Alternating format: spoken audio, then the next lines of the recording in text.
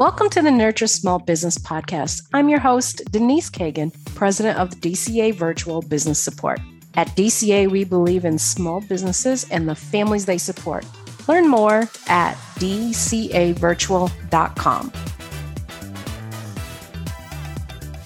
Leslie Hassler is a dynamic author, speaker, and business strategist guiding women-owned service-based business into more profits, cash flow, and success. Business owners come to Leslie seeking a way to strategically scale their businesses, stop the money leaks, and get back in control with confidence. Using her more than 12 years of experience in business, finance, mindset, and more, Leslie takes multiple 6- and 7-figure businesses from cash-strapped and struggling to profitable and thriving with her unique scaling rich method.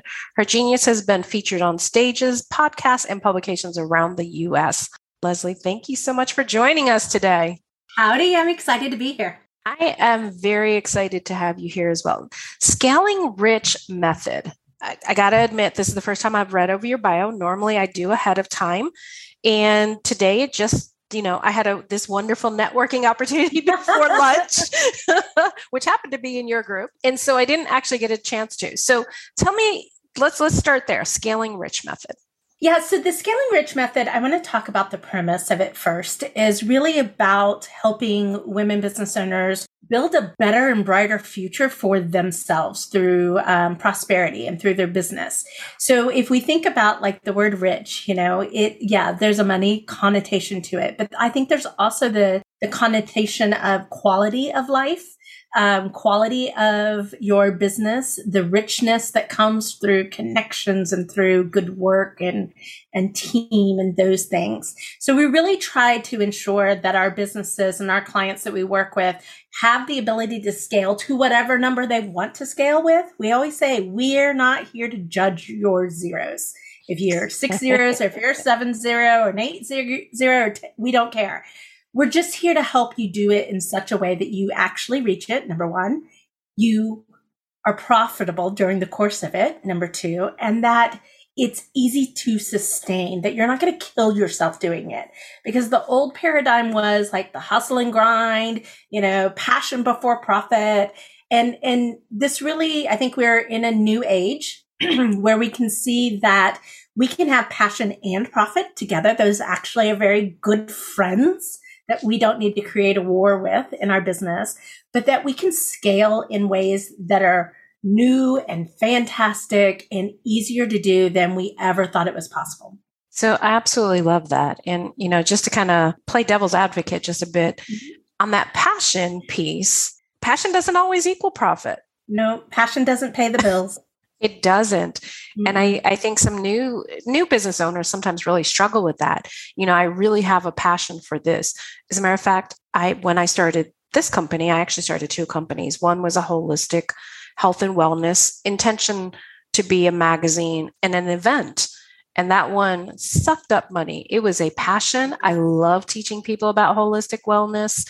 It is a hobby. It's not anything. I don't have a business in that area. I just love that information. And that passion wound up losing a lot of money. So with the passion part, I kind of want to say, you need passion. You need to be almost willing to do what you do for free, but let's not go there. Let's not make that the habit, right? Because entrepreneurship is on the job training 101. Today, you've never been where you are today. You've never gone to where you want to go tomorrow. So there are going to be good days, there are going to be down days, and passion does help pull you through. So your why, your passion, the fact that you love to do what you do, those are important. But like we said, the passion just doesn't pay bills. The meme is follow your passion and the money will follow. Well, not really. It doesn't quite work like that. You have to be intentional. And especially in service-based businesses, I always give this analogy. In a product-based business or a tech-based business, you'll hear the phrase minimum viable product. That typically is right around $1 million, by the way, which I think is one of our fascinations with that 7-figure number. But typically that's what they're striving for. With a service-based business, you really need to strive for minimum viable profitability. That what would that be? Yeah, let me tell you. So that means is setting your intention to build your business just to the point where you start to see profitability. We want profitability to happen at the lowest revenue number, not the highest revenue number. Because what I will tell you, having worked with a ton of women-owned service-based businesses, is the revenue is vanity. Profit is sanity and cash is queen. Meaning that I can have a $350,000 business who's taking home at the bottom line, maybe $200,000 in profit. And I can have $1 million business who I've seen a lot of them who are only taking home $60,000 in profit. If you're a service-based business working at 7 figures, you are working your buns off. And to only have 60 grand, I mean, I'm not going to look down on any profitability. Any profitability is good. But I think there's this misconception that people have that they have to wait to be profitable until they're in 7 figures. And in service-based business, that's a bit of boxing yourself into a dark cavern with no doors and no windows. We really want to breed something that's a little bit more viable. So aiming to be profitable at the smallest revenue rate that is possible is really what your first goal should be. So how do you get people started on this journey? What would be some of just give me 1 or 2 nuggets of things that you'd like to share with our listeners that on what you can do to prepare yourself to be profitable at the lowest price point. One is to get a really good sense that your pricing is in alignment with the value that you provide. I am a proponent of value-based pricing, but I'm also a proponent of accessible pricing. We happen to have both in our business. We have products that are all about accessibility so that we can impact as many people. And then we have products that are based on value, the value that we're bringing to the table. So no judgment on where you are there. It's just you have to ensure that you're profitable with every sale. And in order to do that, you got to get in tune with some of the numbers or your KPIs. Let me tell you a story of why this is important. So was doing a bit of an audit for a business, and we ran and figured their KPIs. And in doing so, what we figured out is they were spending $1,250 per client to get a new client. So that's your marketing cost of acquisition is what that number is. Not bad for what they do, in alignment with, industry standards. Where the problem was is when you looked at the lifetime value of a client, the lifetime value of a client was only worth $1,000. Oh, so it's 15% off the top automatically. We're not even talking operations. We're just talking marketing, right? Mm-hmm. So in essence, they were losing $250 in just from marketing to sales with each and every client. How that inequity that's in a client's business, that's actually pretty common because we think all sales are good sales. So we take all sales, right? And we get into this trap of I have to have more, I have to have more, I have to have more. So if you're like, I need more clients, but I don't have any more time to do the work, but I'm not making any money. Like if those are your 3 statements that you're thinking about in your business, chances are you've got a pricing profitability issue. So the first thing we do to get people on their Scaling Rich path, to kind of go back to your question, is we always work the money side of things first. Because if you have a business that is leaking money, I can turn on the faucet, but to what point if half of it's going to flow out the bucket? I would much rather shore up your bucket, create cash in the business that then you can use to self-fund the growth that you need to do. And a lot of times that's team, it's outsourcing. There's so many, if you probably have a list like most people, and I even have this list, you have a list of things you need to invest in, but you Absolutely. Don't have the cash to do it, right? We just make that a little more possible by focusing on the money side first. So when we talk about self-funding your business, it's not reaching out and getting grants and things like that. It's really addressing home first. Well, I mean, grants are part of it, okay. And we came up with 21 ways. I wrote an article for entrepreneur.com, I think last year, or maybe the year before, 21 ways to be able to quickly fund your business, and grants and loans and things like that are definitely possible. And actually, we're going to have a way your audience can grab that article here in just a second. But if I give you the 4 big buckets that we look at, it's cash generation. So it's money coming in the door. It's cash management. And I call that stewardship. What are you doing with the money? And then it's cash efficiencies. So there's, a lot of times people come in and they'll go, I just can't cut any cost anymore. Great. I don't want you to cut off your nose to spite your face and be so lean that you're actually choking your business because you're too lean. There's a minimum amount of money that you're going to need to spend. How do we maximize that? How do we max that investment to produce additional return? So that's what that efficiency is about. We're just getting efficiency. That is one of my I'll tell you, it's a secret weapon area. I generally can find 10, 20% just in this little spot right there. Ooh. You're finding hidden money. I'm finding money oftentimes that people already have. They just negated it because they're too close to it. The 4th category, just so you know, is funding. And that is a viable part of building your business and paying for growth. But if I talk a little bit, like we had one client that came in and we were doing their audit, which we do with all of our new clients. We do an audit to kind of look at things. And I spotted that she had a huge AR, like 6-figure AR. Oh, and I was like, big. What's this about?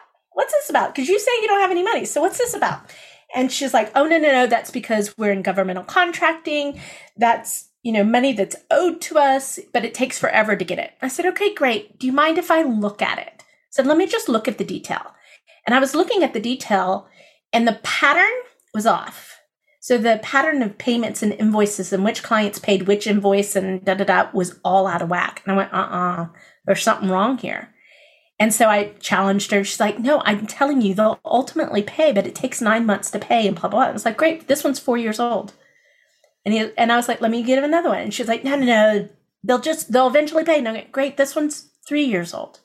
And what's crazy is the invoice after it and before it were paid, but not this one. And so I finally got her to look at the detail. She reached out to the biggest holder of their AR. And through the process of the conversation, she goes, you know what? This client has changed billing systems 3 times in the last 4 years. And I was like, all of these invoices got lost. Mm-hmm. And she was wired within like 24 hours, like $250,000. But because she had that thought process of, no, this is what my industry standard is. I get paid in 9 months. She allowed that to kind of build without challenging it. And sometimes it's just what an outside set of eyes will go, that's not good enough. Look at this, look at this, look at this, right? And that happens to differing scales in almost every business. Out of all the audits I've done, I've only seen one clean set of books. And I called them up and I went, you have the most gorgeous set of books I've ever seen. Pay your bookkeeper and your CPA extra because they're doing a fabulous job. Right? That's awesome. Go ahead. No, I mean, I've experienced clients skipping over invoices for whatever reason. They went on vacation, that sort of thing. My business is still intimate enough that I look at the books pretty regularly. So I see when things get skipped. And, if it goes, 2 months, I'm like, this is kind of out of character. Did you know that this one got skipped? And usually I get a payment the same day. Yeah, because if we're doing work with good people, then they want to pay, right? And I kind of put that as one of those markers of an ideal client. They have the problem that I solve. They want to solve it and they pay. Mm-hmm. Absolutely. And, those are things to monitor. But yeah, that's just kind of one way is looking at things like your AR and challenging, questioning, not being afraid to pick up the phone and say, hey, I was just looking at things. I noticed we missed an invoice for a couple of months ago, and that's not normally what happens. Do you mind looking into it? And that's a nice enough way to say it. It is. Absolutely. Yeah. I get it.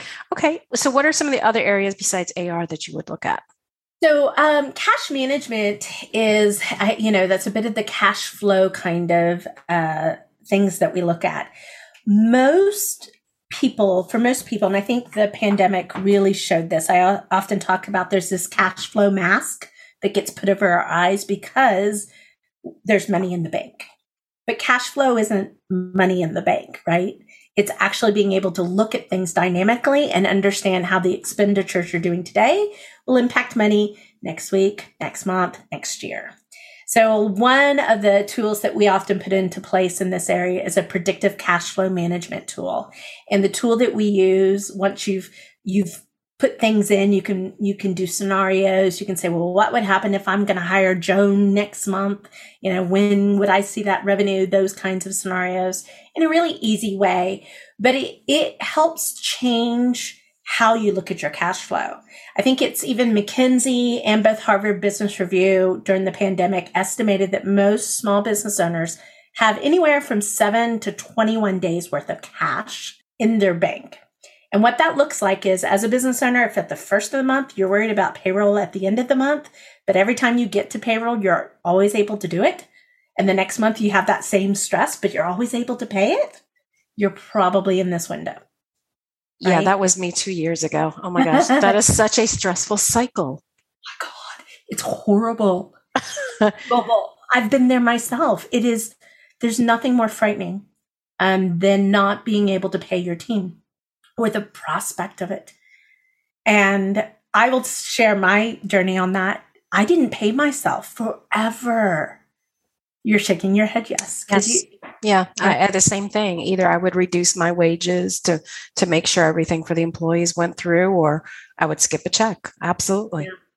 Yeah, with this tool and another tool that we put in, we basically, one of our goals is to increase how many days of cash on hand. And every business has its own really special number. I gave you a client example earlier. Her number was 7 months because it's such a long pay cycle. Mm.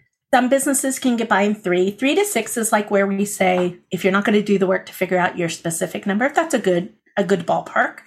But when we change that number, here's what happens. Suddenly, the business owner can reward themselves for all the investment that they're doing. They can build up their own financial stability and security. But we also do it in such a way that it really is empowering to make those big, bold growth moves that nearly everybody wants to make, but very few people can see how to pay for it.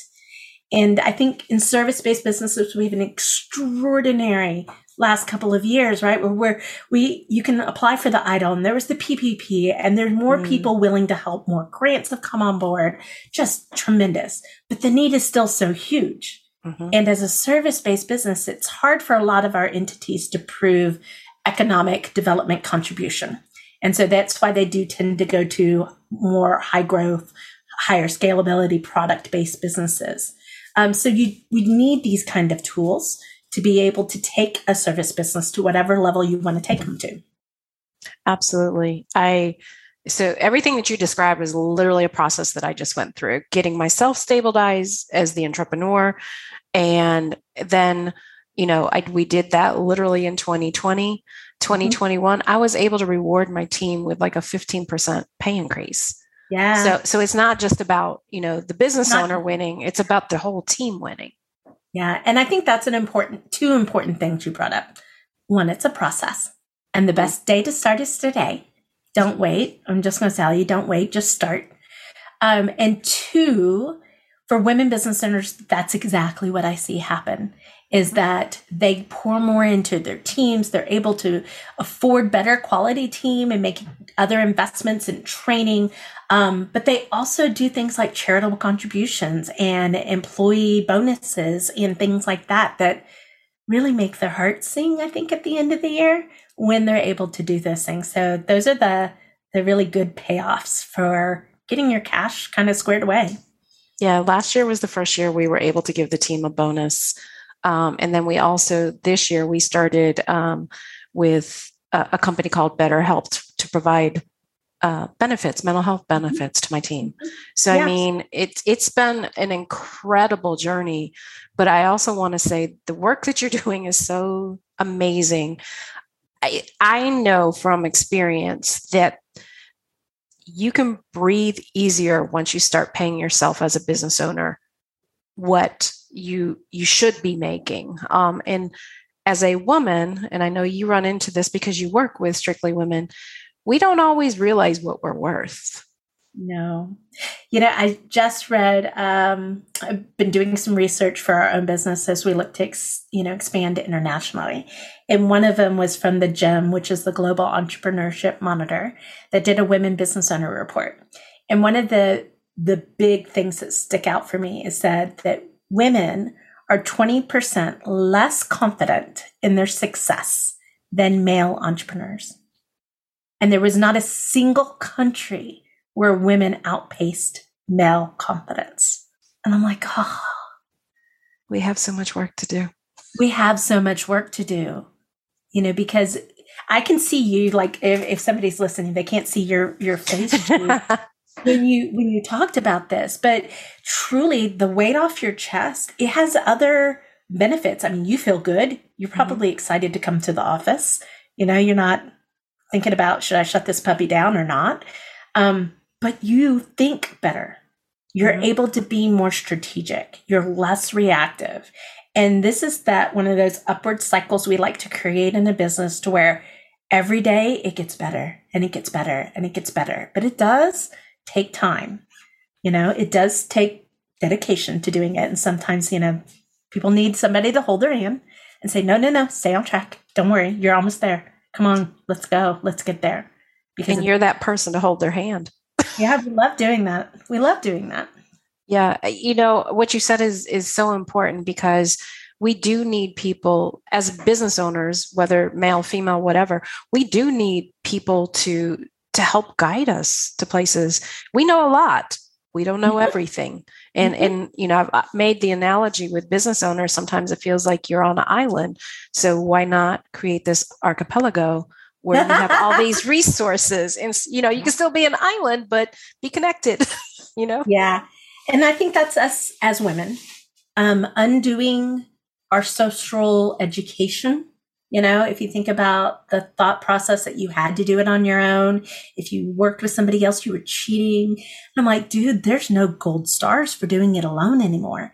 In fact, the fastest path is to do it with others. And so the quicker that you can find those people that can help you do that, and, mentors, but colleagues and friends that are on the same journey, they're all important. So Scaling Rich method, you said there's 21 things that you look at. So just in the money, like what I mentioned. Just in the money. just in the money. There's what I was sharing earlier was we have an article called 21 Ways to Quickly Fund Your Business Growth. It appeared in Entrepreneur a couple of years ago. Okay. But we actually have a way that your listeners can download it. And we can share that when we're ready to do that. But they can be able to download it. And I go into just a little bit of depth with each area. But even in our community, we actually have workshops that take you even deeper. Like, how do you develop an AR follow-up process? Because nobody likes to be the one that calls. How can you do this in a way that makes it really easy and encourages payment? Uses strategies like getting paid in advance.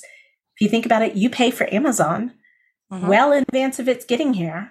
And sometimes it doesn't get here when it says it's going to get here. That's Amazon's strategy is not so much about the marketplace. They hold cash for 31 days before they have to give it out to resellers. So imagine the amount of business that Amazon does, holding that cash for 31 days and the sheer interest they earn on that money. Really interesting. That's a strategy that you can put to work in your own business. And I've seen it done time and time again, across all industries. Absolutely. I know with our packages, our clients prepay, and occasionally I get people who ask, "Oh, can we do a net 30?" I'm like, "Yeah." I'm not a fan of chasing money. Precisely. there are some circumstances where it makes sense, and that's a nonprofit potentially. Okay.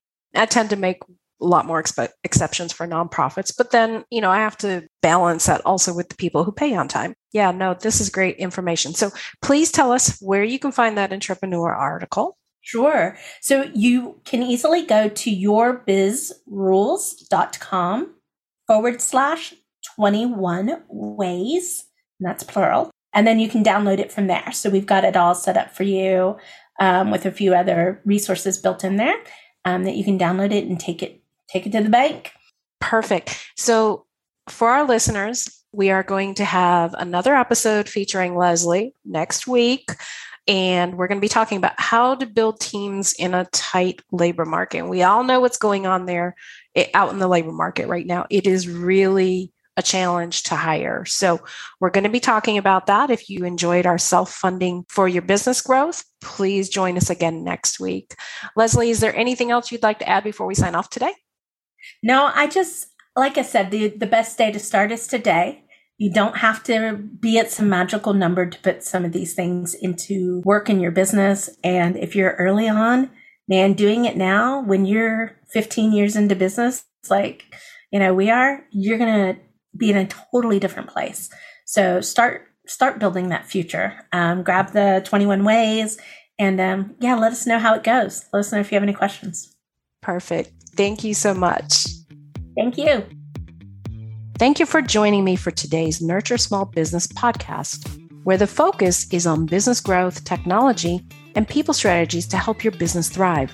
At DCA Virtual Business Support, our focus is making your business operations run smooth so you can focus on growth.